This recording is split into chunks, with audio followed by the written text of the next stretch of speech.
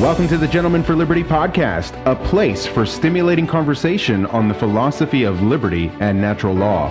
We aim to promote individualism and self-ownership through productive discourse. With restoring liberty as our ultimate goal, here are your hosts, Derek Wills and John Galt. Good day, ladies and gentlemen. Welcome back to the Gentlemen for Liberty podcast. I am your humble host, as always, Derek Wills, and alongside me, as always, is my partner in crime, Mr. John Galt. John, how are you doing this fine day? I'm well, sir. Thank you. How are you?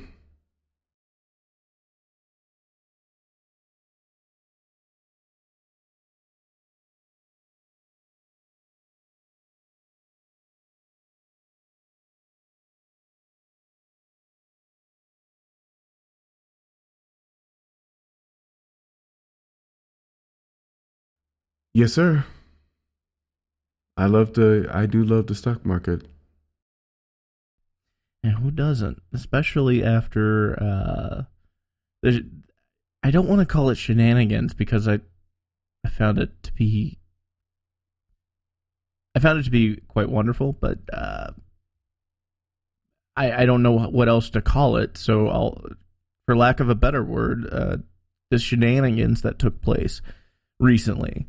And I think the premise of what happened is wonderful, and then the way that people reacted was quite awful.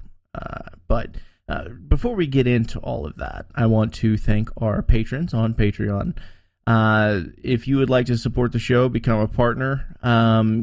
Go to patreon.com/gentlemenforliberty and you can sign up to help support the show. I want to give a special thanks to Justine, Roman, Nikki, and Ryan who have been so gracious and have been supporting for quite some time, and we appreciate that from all of y'all. So thank you so very much, and we would ask that if you are able to go to our Patreon, sign up, and help support the show as well. And also, we take crypto donations on our website at gentlemenforliberty.com. You can donate quite a few cryptos, Bitcoin, Ethereum, Litecoin, quite a few actually. So by all means, if that's something that tickles your fancy, then by all means we would very much welcome that. Okay, John. The what happened recently with the stock market was both hilarious and infuriating at the same time. That's how I describe it anyway. What are your kind of ballpark thoughts on it? Well, I'll let you take the lead on that, but I will say that the response from the SEC at the end was kind of disappointing in regards to what was going on. It was rather disappointing, or I should say, also the response from certain members of the political class calling for the SEC to act was actually rather sad because it demonstrated, well, that they felt when large traditional entities engaged in similar practices, it was completely okay. But when smaller individual investors did it, there was a crisis that needed to be addressed. It reeked of crony government. But I don't know how I try to be neutral in my language, I guess, at times, but you can't be in this case. No, you can't. I mean,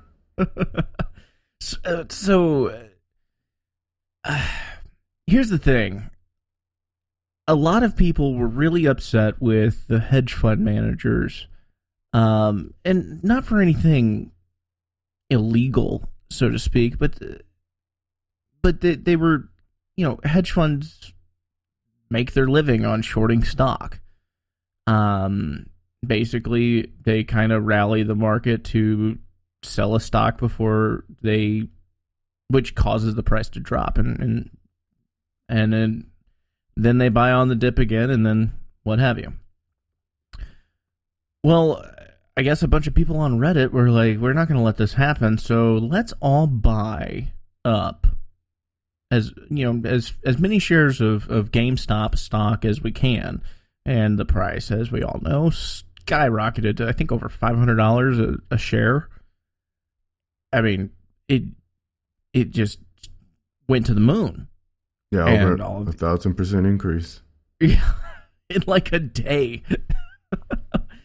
And it's hilarious because, I mean, we all of these hedge fund billionaires, I literally saw footage of a billionaire crying on Fox News or CNBC or some propaganda network because he cares that he might have to, sell his fifth boat or whatever he's, lost. And I'm not saying that he deserved that by any means because of the, for the sake of being rich, but you can't be upset whenever a market responds, even if that response is organized. You just can't. I'm sorry that you bet on a losing horse that lost at the very last minute, but you can't be upset with that. The market decided, you know what, I'm not going to let these hedge fund managers control the price of this stock, so we're all going to buy it. And it caused their, what GameStop's valuation to be, like $10 billion or something like that, is astronomical. Well, ultimately, the action of a small subset of investors who were very duteous in supporting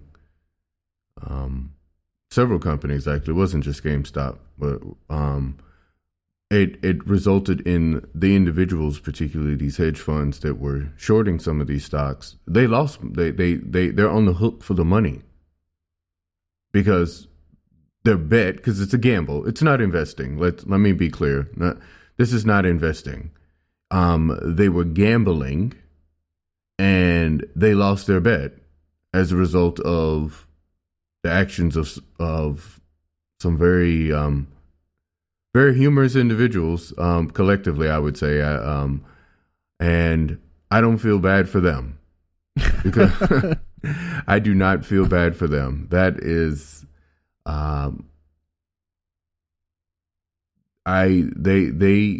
you shorted the stock, and as a result, you are on the hook for the obligation that you took. Period. Yeah. Obviously, the elites, both in the mainly in the political world, because let's face it, a lot of the affluent elite are involved in the political realm indirectly, or more directly, but kind of a little bit behind the curtain.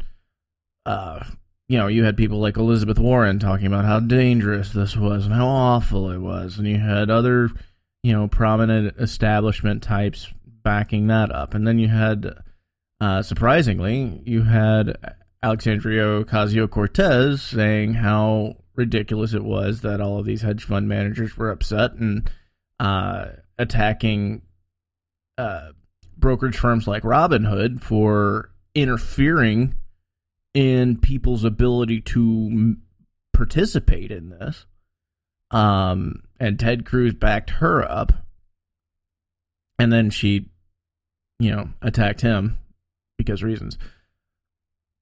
But that's where this whole thing kind of led is, and this is what really tickled me, is that it exposed the crony capitalism and corporatism that plagues the United States. A lot of people think that, for whatever reason, that this is, we live in a heavily capitalist economy, and we don't. It's very crony capitalist. It's very corporatist. It's very controlled. And a free market is, by its very definition, is not controlled. So you had these companies, particularly Robinhood is the biggest, but you also had like TD Ameritrade and others that were preventing people from buying into these stock prices and continuing to drive the price up. And I don't know if you heard about this, John, but I saw some things on Twitter where people were trying to cancel a sale of their stocks. And Robinhood said, you can't cancel this because we placed this order in order to, I guess, mitigate the risk on your portfolio or something like that.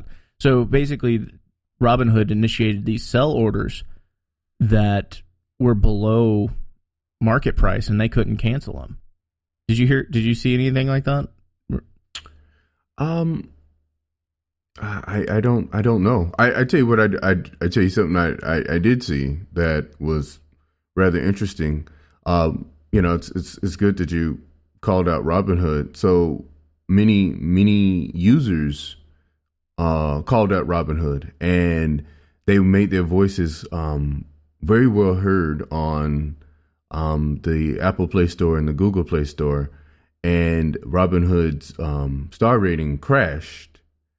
And then Google decided to remove the negative ratings. Yeah. After people rightfully criticized Robinhood's actions, Google decided to remove nearly on the Google Play Store, I believe, and you should be able to find an article for this, anyone listening. Google removed almost 100,000 ratings. Jesus.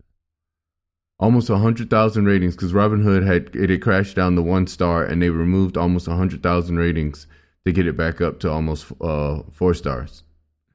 That's crazy. So I would strongly encourage anyone to not use Robinhood, if only in a point of principle. I mean, it's not as if it offers some unique benefit to you.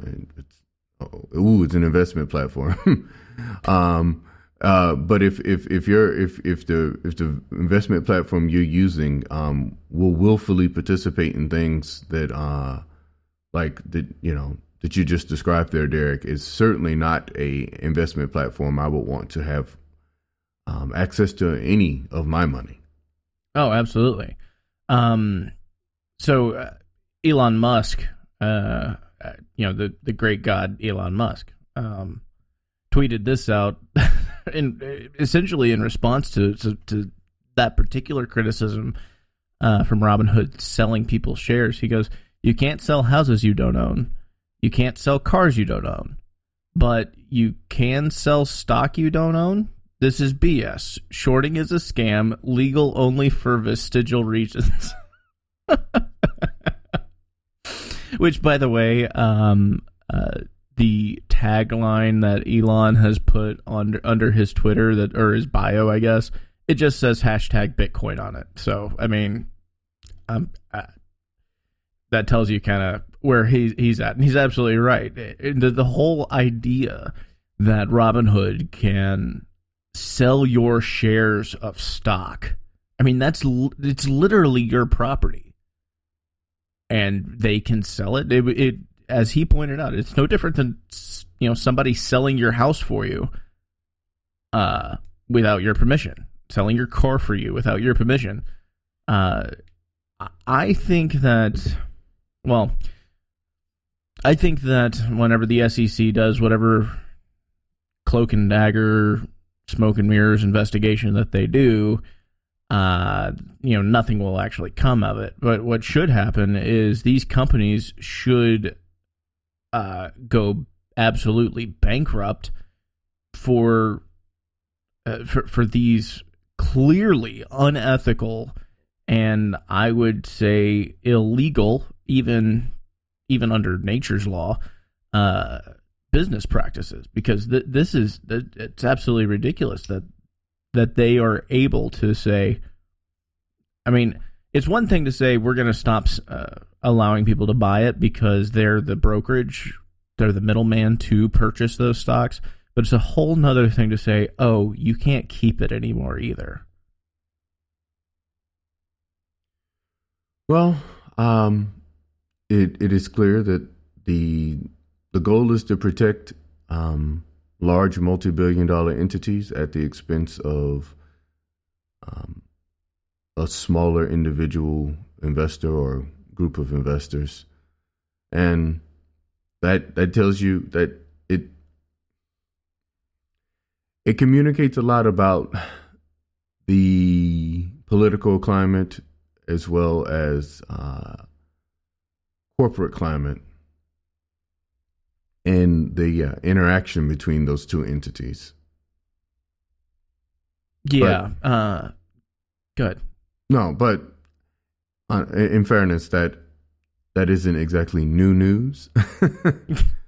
It's just this is a visible manifestation of it.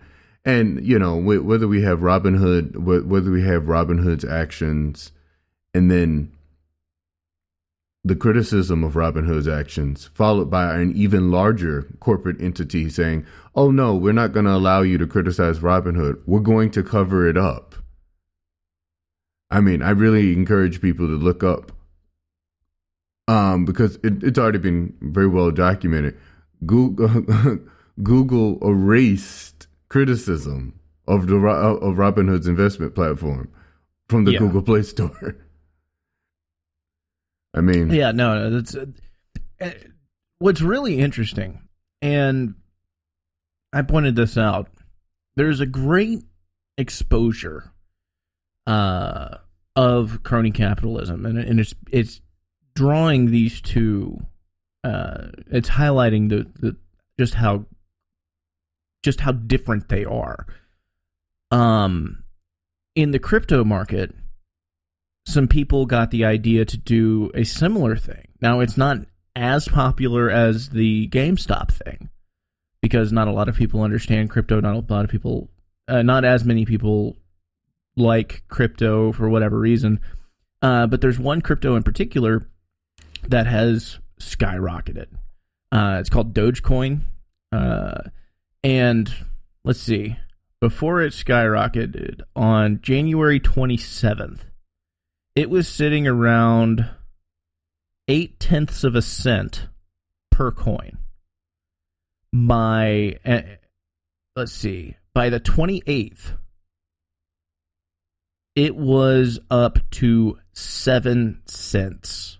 So it went from 0.8 cents to 7 cents in the matter of 24 hours, basically. Now it's dipped back down. It's looking like it's starting to go back up. Right now it's sitting around 4 cents.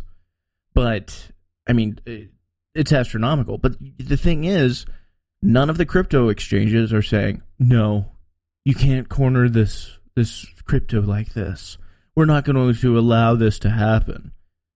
They're all like, yeah, we'll gladly sell it to you. Come on.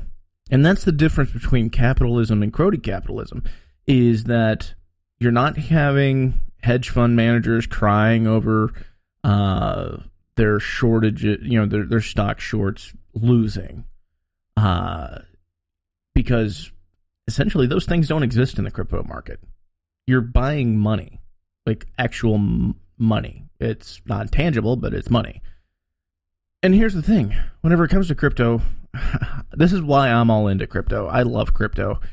Dogecoin, in the past hour, up 19.5%. In case you're curious, we're recording this on January 31st.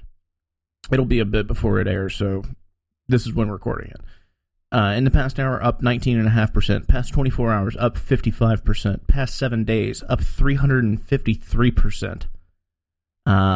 Past year, 1,497%. I mean, I don't. That's amazing. And let's see, when did this launch? It looks like Dogecoin launched in December of 2013. And in the past year, it's up 1,500%. I think that people are seeing exactly what the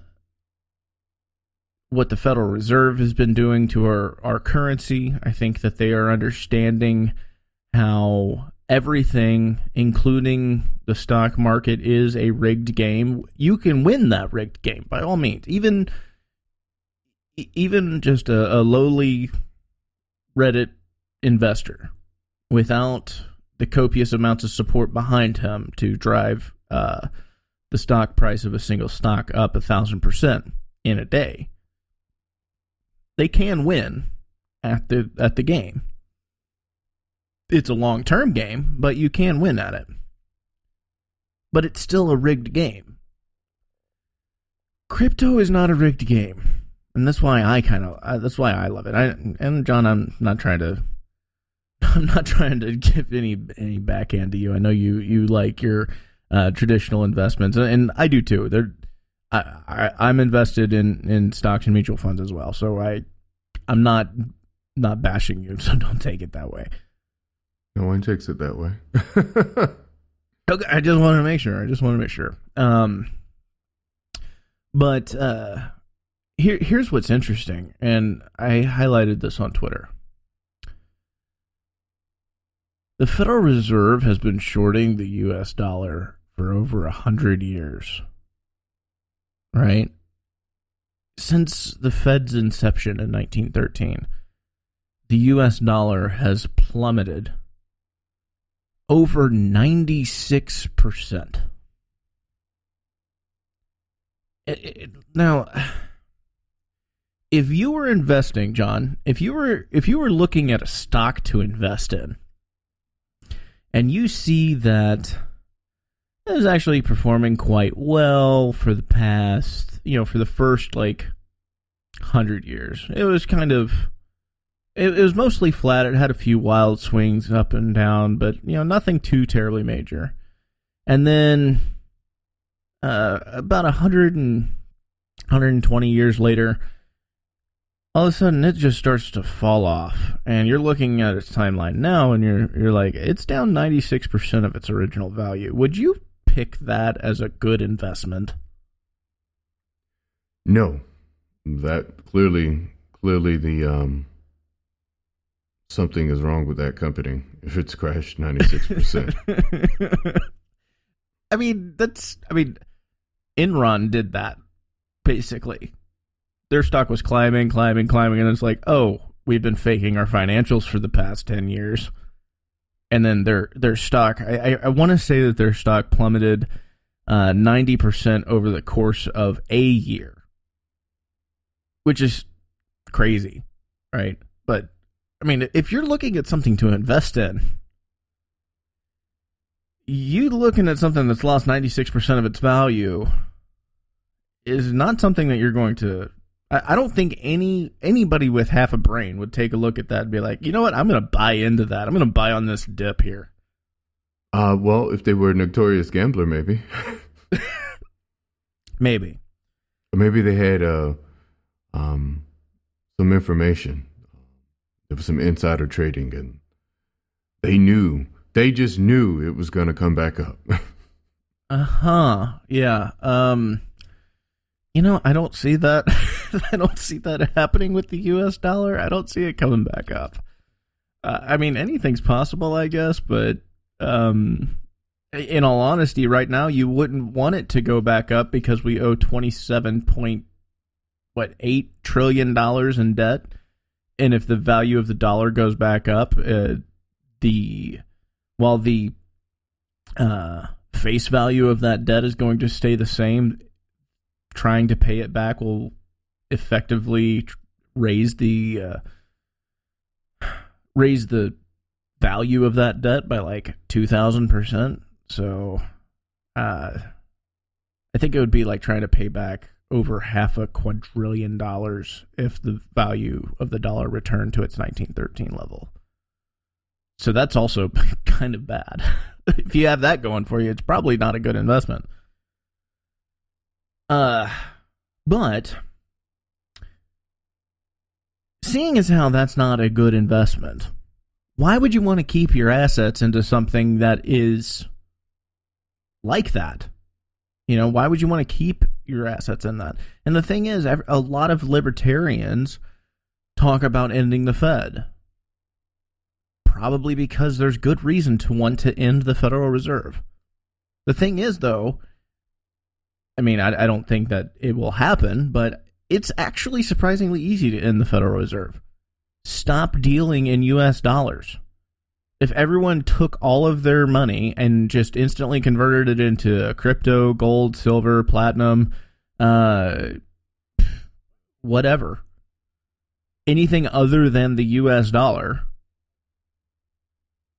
you will cause the actual value of the dollar to absolutely collapse, even more than it already has. So much so that even the state probably won't want to deal in it anymore.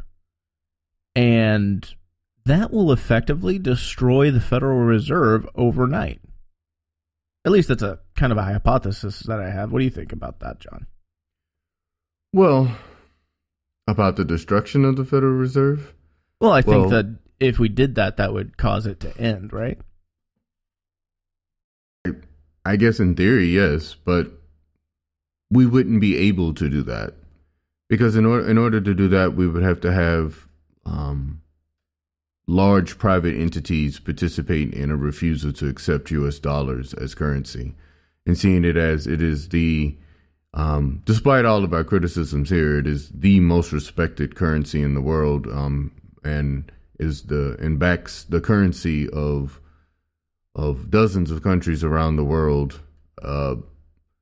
It and the general unawareness that the average person has in regards to the criminal entity known as the Federal Reserve. The Federal Reserve, in cooperation with the International Monetary Fund, ensures that the dollar remains the goldless standard that it is. And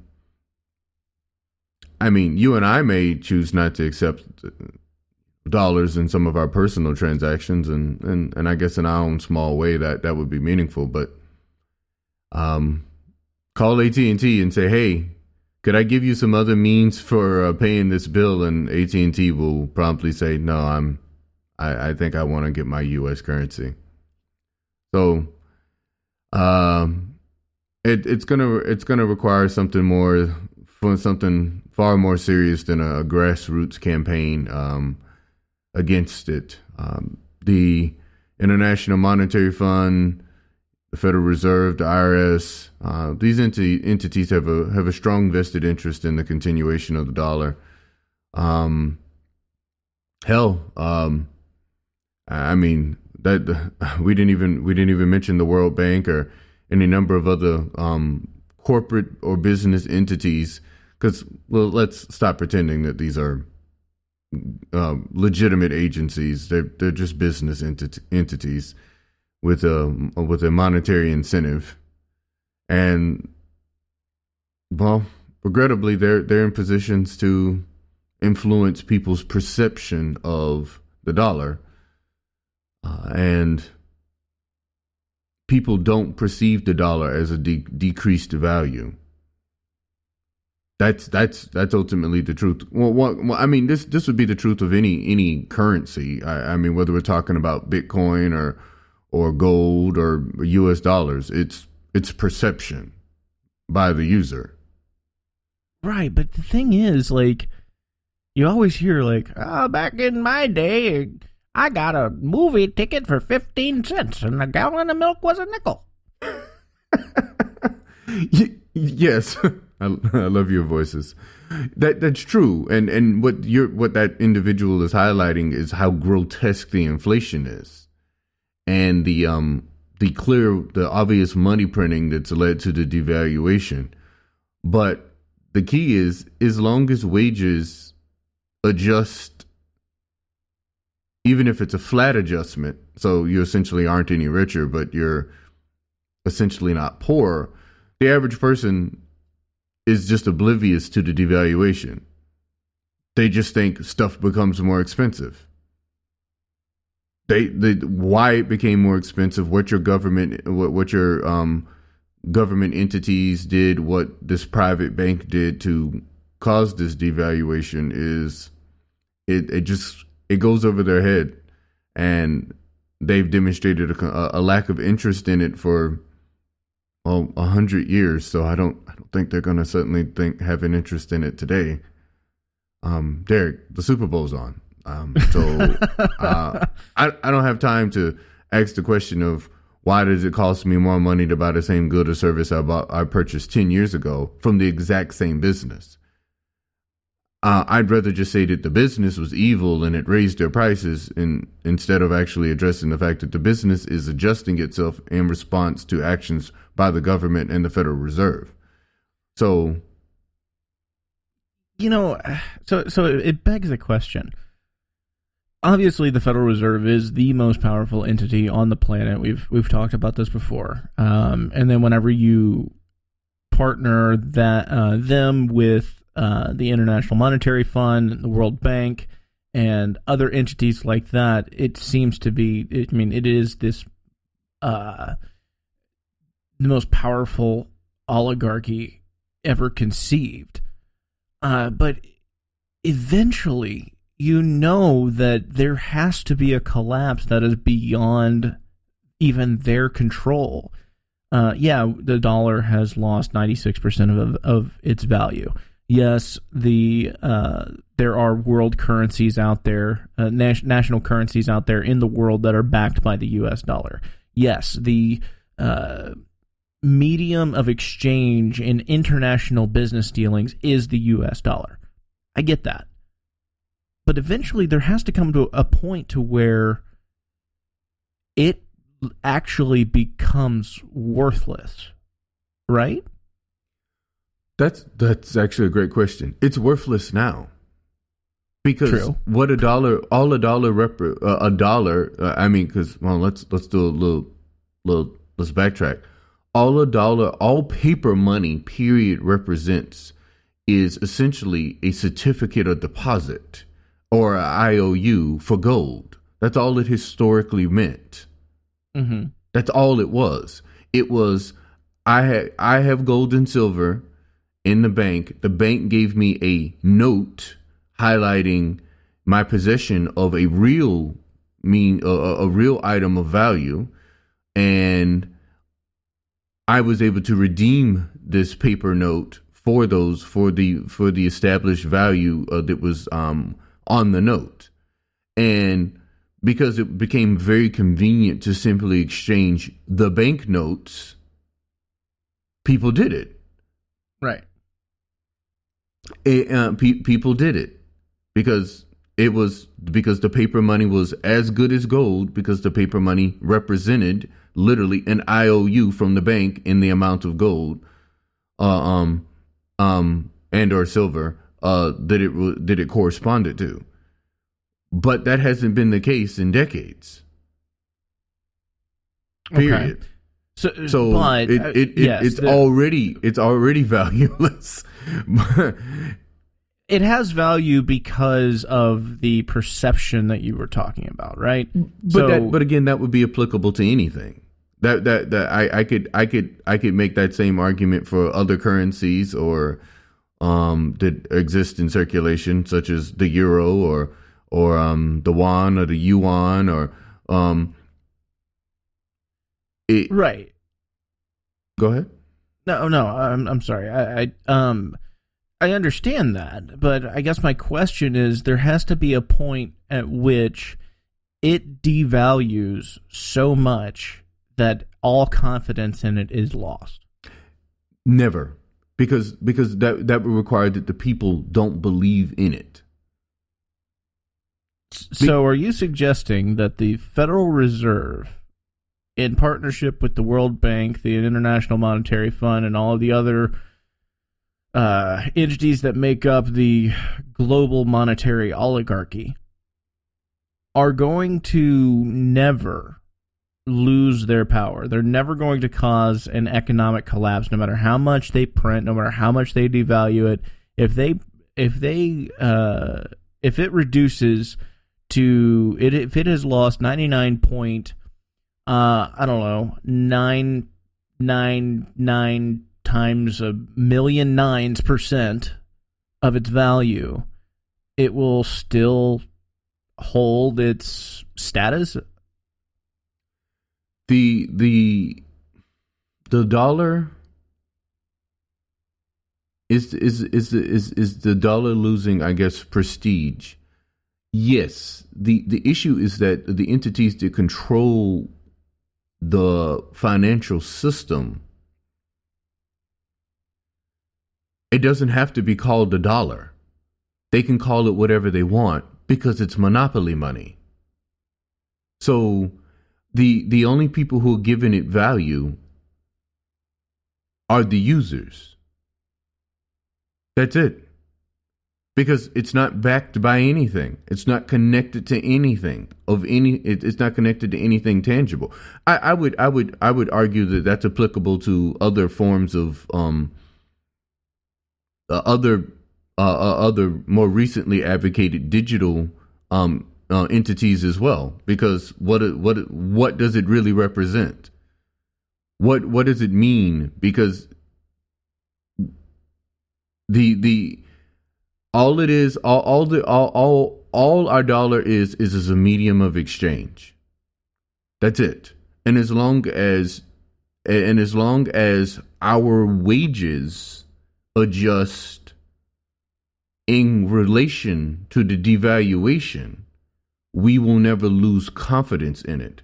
If we had a hyperinflation incident where the devaluation was substantial and dramatic, then people would lose confidence in it. But even with that lost confidence, they would still, even with that lost confidence, you would see people using alternative means of exchange. You would see bartering. You would see things like that. But unless the financial system itself disappears, people would still use the hyper devalued money, assuming there were no alternative currencies available. But the truth is, there's nothing stronger than the U.S. dollar. If the U.S. dollar had hyperinflation, we're not going to suddenly go, we're going to go to the euro, because the euro's paper money also. Although, if the banking entities were able to convince people that was a sound choice, then that's what they would do. But the dollar only holds its value because we believe it holds its value. And as long as our wages adjust in relation to that devaluation, we'll continue to use it without a single thought about why it suddenly is worth less than it was 10 years earlier. Only a subset of the population think about things like that. And I mean, when you read studies that show that 40% of the population don't even have a single $1,000 emergency fund in their savings account.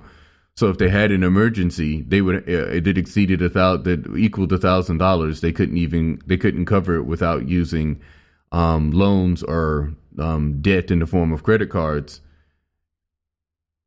But people are very irresponsible with money. I don't think the elites are very concerned about how they perceive the devaluation of the dollar when they're not even saving anything. I mean.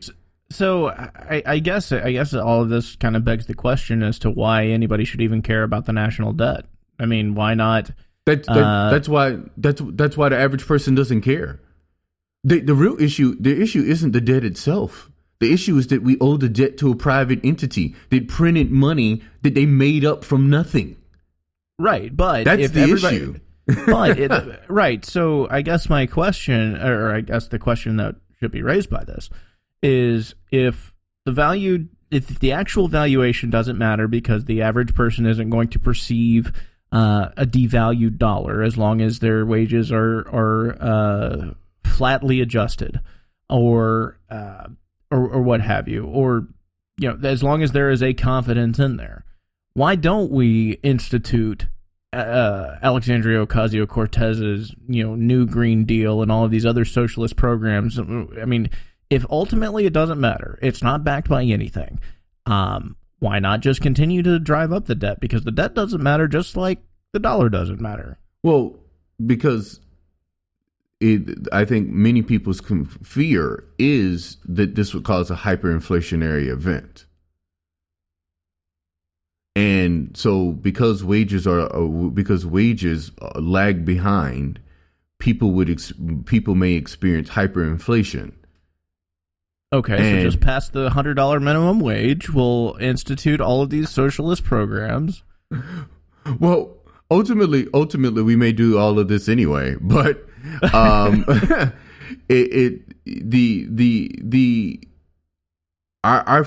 entire financial system as it exists today is a fraud. The bank is able to loan you money it doesn't even have. The bank, you literally get to borrow. The bank loans you money it doesn't have because of the fractional reserve banking system. So the bank itself doesn't even have the money it's giving you. So the system already is fraudulent, and it's dishonest because it's dishonest because it isn't represented by anything real. It's not connected to anything that's real or when money was constrained by gold and silver are finite. The government's possession of gold and silver at any time would be finite. There would be a flow of money in the economy that would be limited by the physical gold and silver.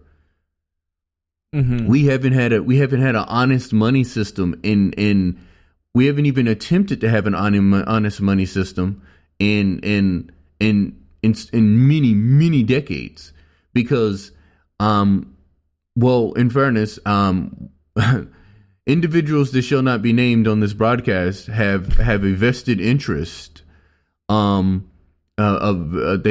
certain class, a certain subset of individuals, have a vested interest, and they struck at the opportunity to control the money supply. And they do. And they do it via fiat. Now, there was at least some restriction in legitimacy, some vague legitimacy for some period, because it was at least connected to gold and silver.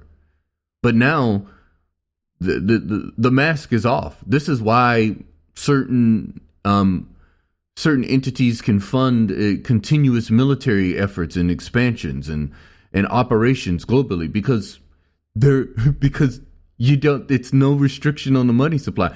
So like it's funny. So let's actually do a little backtrack, a little history lesson. So during the time of Napoleon, and when the Allies were fighting Napoleon, they actually had because money was restricted via gold and silver. They actually had to borrow money from a private entity, again, which shall not be named here either. They had to borrow money to help fund the war because they didn't have it, and because there wasn't, and because this fiat money printing scheme didn't exist. They actually had to get money from outside means to feed the war machine. Because the countries didn't have sufficient money to pay for it, and see that creates a restriction on the government's actions because the government can't afford to pay for the things. It creates a restriction on the government spending because the government can't afford to pay for it because there's no fiat. So I have to get money from somewhere else. But now because it's fiat, the government can just pretend all day. Oh yeah. And spend money, expand the military industrial complex, support revolutions using the CIA and funnel weapons all over the globe, Africa, Ecuador, Nicaragua, Iraq, Lebanon, Bosnia. Because it's not connected to anything. And the thing is, while you and I may be aware of this, and some of our listeners may be aware of this, The truth is, the average person doesn't care about any of that. They have no concept, and this isn't because they're intellectually unable to comprehend it. It's simply no one in their life will tell them this. No one in their life, when they go to work, no one will tell them this. It won't be a discussion professionally. I mean, maybe amongst, a subset of friends that you may have, or you may not even have any friends that would say things like this. But it's as long as they can prevent hyperinflation. As long as they can prevent hyperinflation. When hyperinflation happens, then confidence in the dollar will rear its head. Well, just about every president dating back to Ronald Reagan has essentially doubled the national debt. I pulled up a chart here.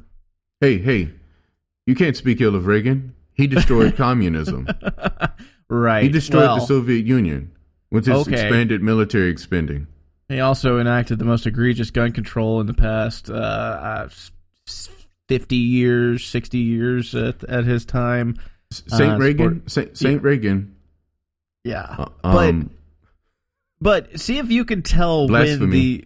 see if you can tell whenever the dollar stopped being backed by anything. So Truman added $55 billion to the debt. Eisenhower, 31. Kennedy, now he was only president for 3 years. Keep that in mind. $20 billion.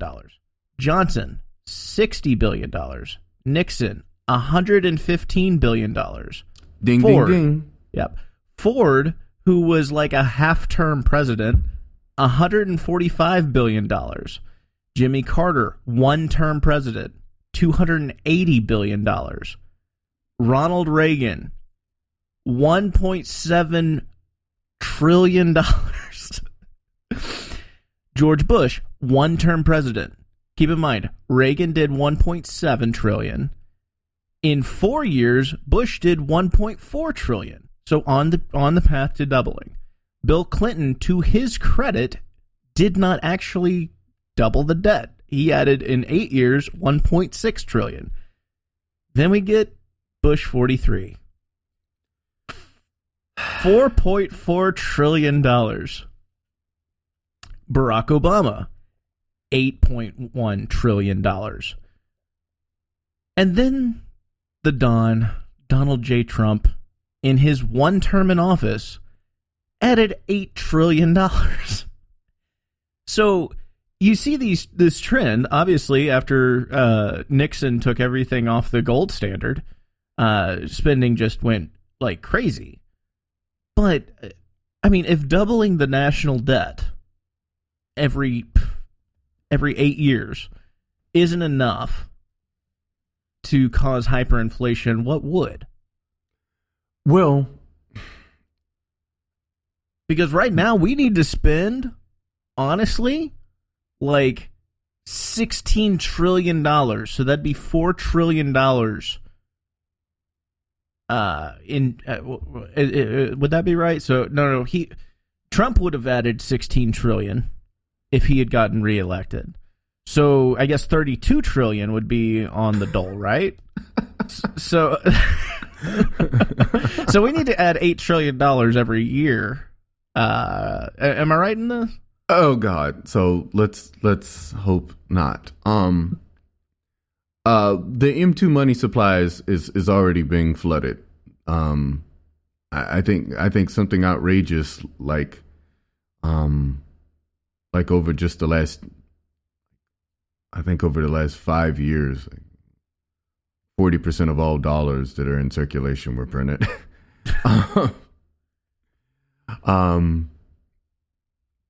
But I no, trust me, I understand and I agree with you when it comes to the dollar, at least. The issue is not whether I agree with you. The issue is whether the average user of the dollar and the average entity that uses the dollar to back itself internationally views the dollar with suspicion. If those entities don't view the dollar with suspicion, then the dollar can continue to be devalued indefinitely. As long as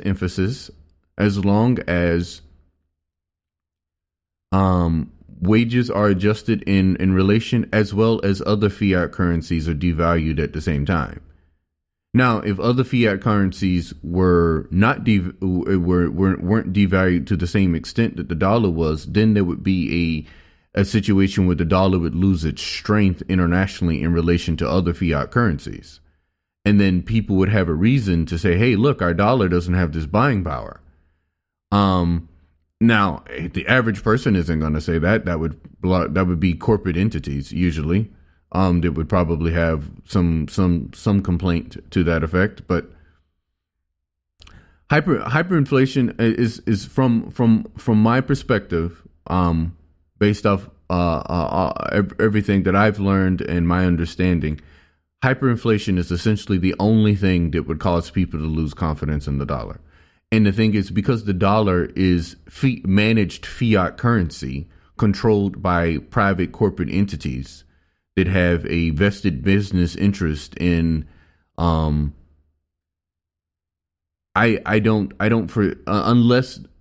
hyperinflation, because here's the thing, hyperinflation should have happened in 2020.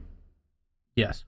There should have been we should have, well, maybe that's the wrong word, but we should have seen at least 8 to 10% inflation. But we didn't. Nope. We didn't. Now, there were certain specific subsets of goods that shot up dramatically. Particularly if like you were a beef or pork eater, you might have noticed a price increase in some of your grocery purchases. And there were some other products that went up in price, but there were other assets that went down in price. Right. You can't call it an inflationary increase if it's not across the board. Right. So as a result, the CPI was relatively low for 2020. I don't know how that happens. I mean, the stimulus checks alone should have. I agreed, but the stimulus checks that they sent out to individuals, because it's a crony Ponzi scheme, was less than the stimulus checks that were sent out was less than $500 billion. Most of the bill went to support private entities. Oh yeah, no, absolutely. They went to corporations. Right. So we based off the flow in the M2 money supply in 2020, I anticipated large inflation. I was very concerned about it, actually. To say I was concerned is actually an understatement. But it didn't happen. So it's clear that it's being manipulated. Right. To prevent an inflationary event. So that's so this is what I'm seeing. So now that it's become clear, now that the government's not, because as Donald Trump pointed out, I know the average person wasn't paying attention. The $2.2 trillion bill was actually a $6.2 trillion bill. So while a lot of people heard about the 2.2, it was actually a $6.2 trillion bill. And because the other $4 trillion were behind the scenes money. So I was sitting here going, oh my God, like 6.2 trillion. That's more that's almost the federal budget for 2 years. That's almost total federal taxes for 2 years. I was like, Jesus, we're going to experience an inflationary event, and we didn't. The CPI barely adjusted, and again, while certain goods went up in price, other goods fell. Energy costs actually, again, averaged over the year, actually were down. So suffice it to say that if we actually lived in a free market economy, what we are experiencing right now would not have happened. No. If we had a free market, if we had a free market, the government wouldn't have control over the money supply, neither would a private entity. But assuming there wasn't we didn't have a managed economy, and that much money suddenly showed up as even in the background. It would cause a major economic event. It shows just how powerful these entities are at manipulating the currency. And so it makes it very difficult to say when a hyperinflationary event would occur, because we literally had what should have resulted in a hyperinflationary. Well, I keep using that word. Maybe not hyperinflationary, but at least a larger inflation than had been usual over the last 15 years, and we did. Yeah. You know, we didn't see an 8% or 10% increase in prices. We saw a subset of goods a subset of goods become more expensive, and honestly, some of those goods you may not even be able to blame solely on the devaluation of the currency via inflation. You simply could say it's due to COVID restrictions implemented by the government preventing certain business operations for some of those goods. Like in certain, beef and pork. Mm-hmm. So while hyperinflation is still a concern, and I think it's an ever-present concern, and anyone who is concerned about the devaluation of the U.S. dollar to such an extent that they feared the loss of buying power. There are, again, alternatives. Derek, you're a supporter of cryptocurrencies, and there's obviously more traditional vehicles such as gold and silver that are available. And I would encourage people who have that concern to take full advantage of those types of things. I would also encourage anyone to be an investor, because one of the things that the stock market has consistently done as an average, it's outpaced inflation. Yeah. So you've created a situation where the government has created a situation where you can't save money. You have to invest, or, well, some of which it's speculative, but you have to be putting your money somewhere where you believe the money will grow faster than the inflation.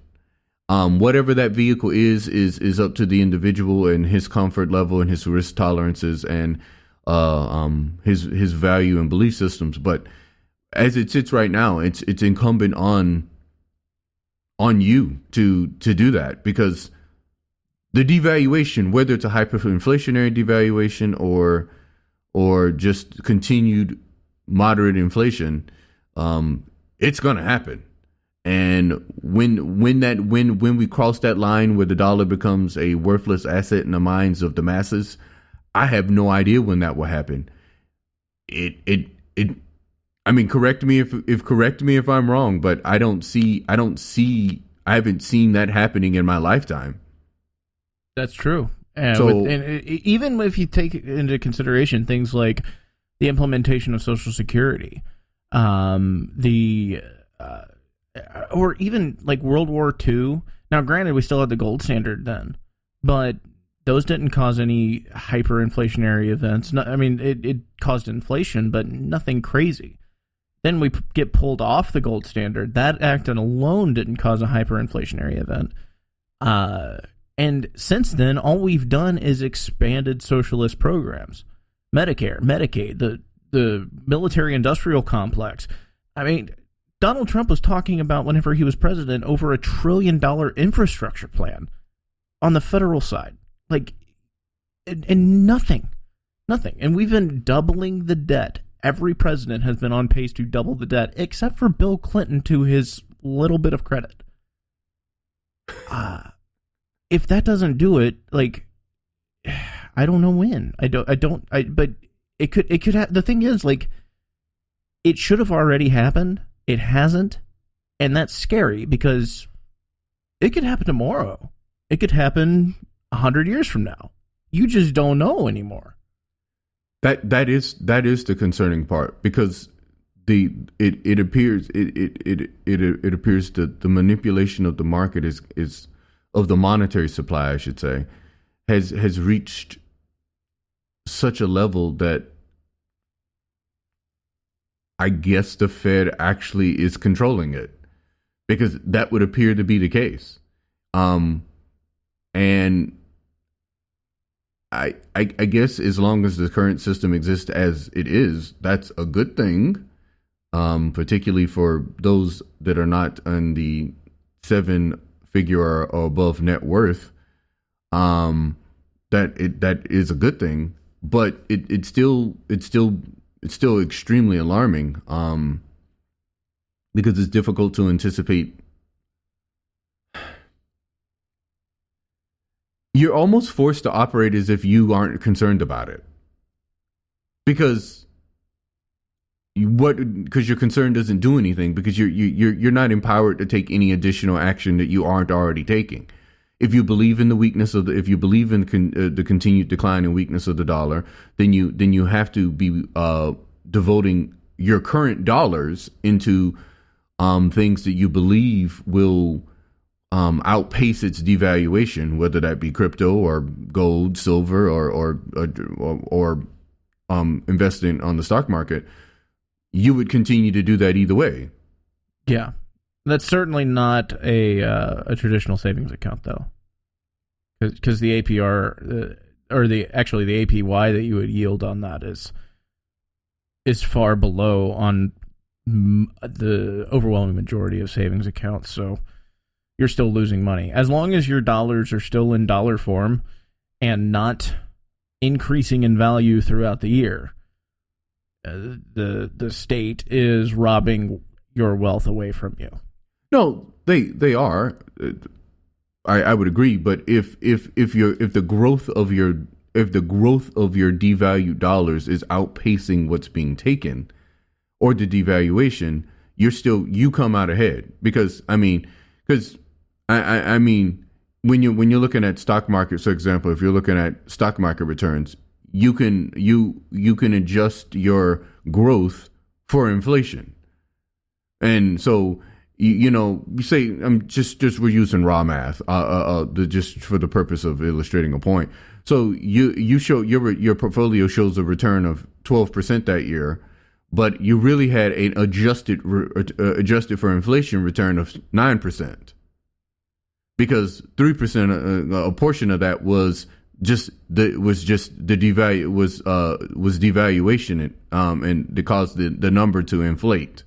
Right. So that's all you can do. That's honestly all you can do, because we don't have enough power.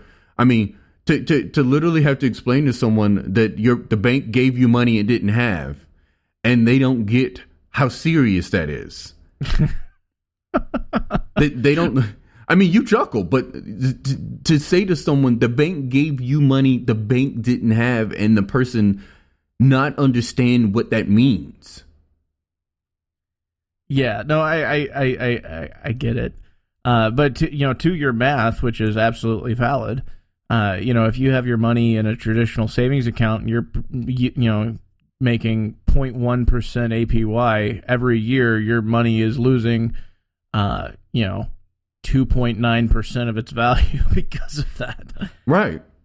Heck, even a CD, even current CD rates, because again, the Fed can manipulate and control everything. CD rates aren't on the level to keep up with inflation at this point. Right, and that's yeah. Go ahead. So you don't have a choice. You have to take risk. You have to take greater risk.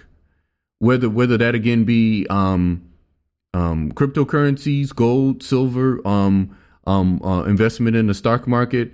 You have to take greater risk to keep afloat. And if the goal is to become wealthier, that's all you can do, because you can't save, because they that's on purpose, though. They don't want you to save anything. Right. Because that would actually make them lose a little bit of the control that they have. Yeah. So, well, this has been a very thought-provoking discussion, John. I your insights into like financial matters have always just been so eye-opening for me. Just your analysis on things. Every time we talk money, I always learn something new from you. So I thank you for your wonderful insight today. Well, don't give me too much praise there, but I appreciate it. Thank you, brother. You now have a target on your back by the Federal Reserve chairman. So, well, no, they don't even have to target you because the average person looks at you like you're insane. What do you mean fractional reserve banking? So the bank loaned me money it didn't have, and then if we all needed to get our money back, they only have 3% reserves. Yeah. Right now, with COVID, they have 0% reserves. Oh, I know, because the Fed adjusted the requirements.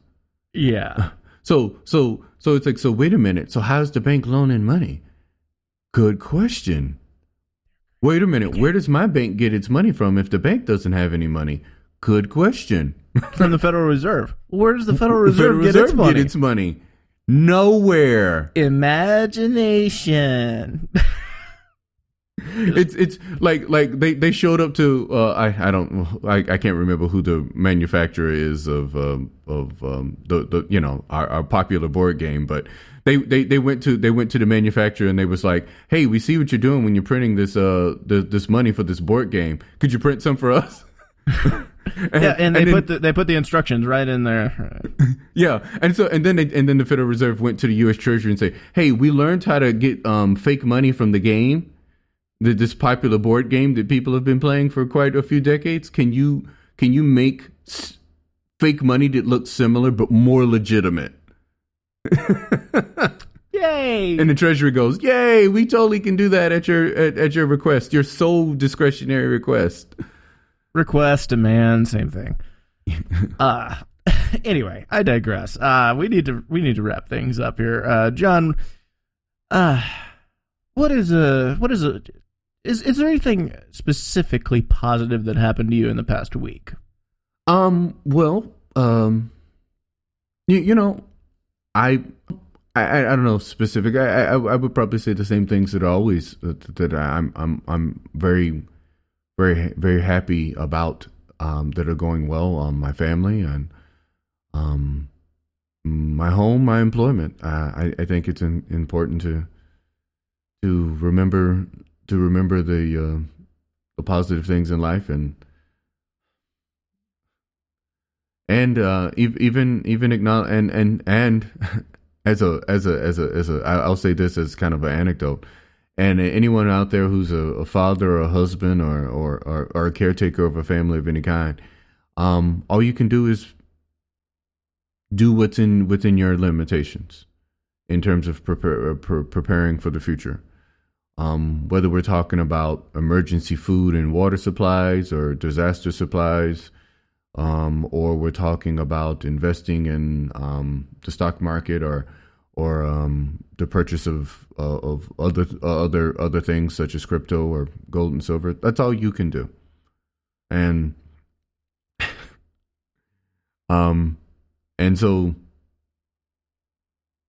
operate within your limitations and do the best you can, because that's all you can ask. Very well said.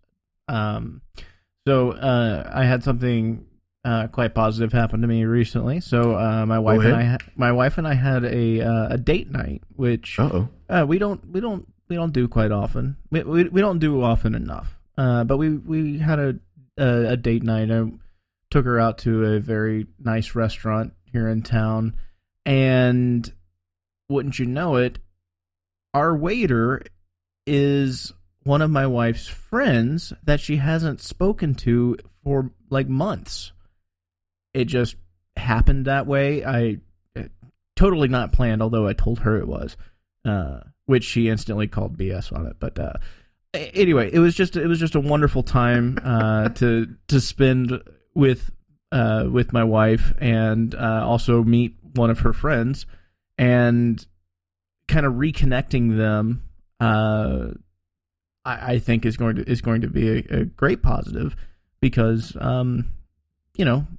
friends, family, those you surround yourself with, that's always, those that you choose to surround yourself with, that's always a positive. And you learn from each other and you grow. And I think that's wonderful. And also job, employment, health, all that. But yeah, so to that end, John, it is that time where we raise our glasses, and wherever you are listening, please do so the same with us, and let's unify under the wonderful and noble cause of liberty. John, we toast for liberty. For liberty. You've been listening to the Gentlemen for Liberty podcast. Join us at patreon.com/Gentlemen for Liberty to show your support.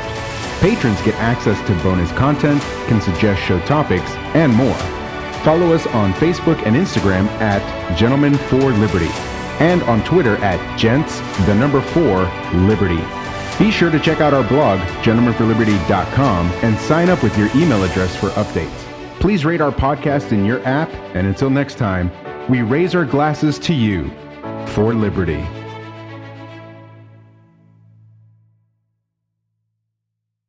You're my first time toasting here in 2021.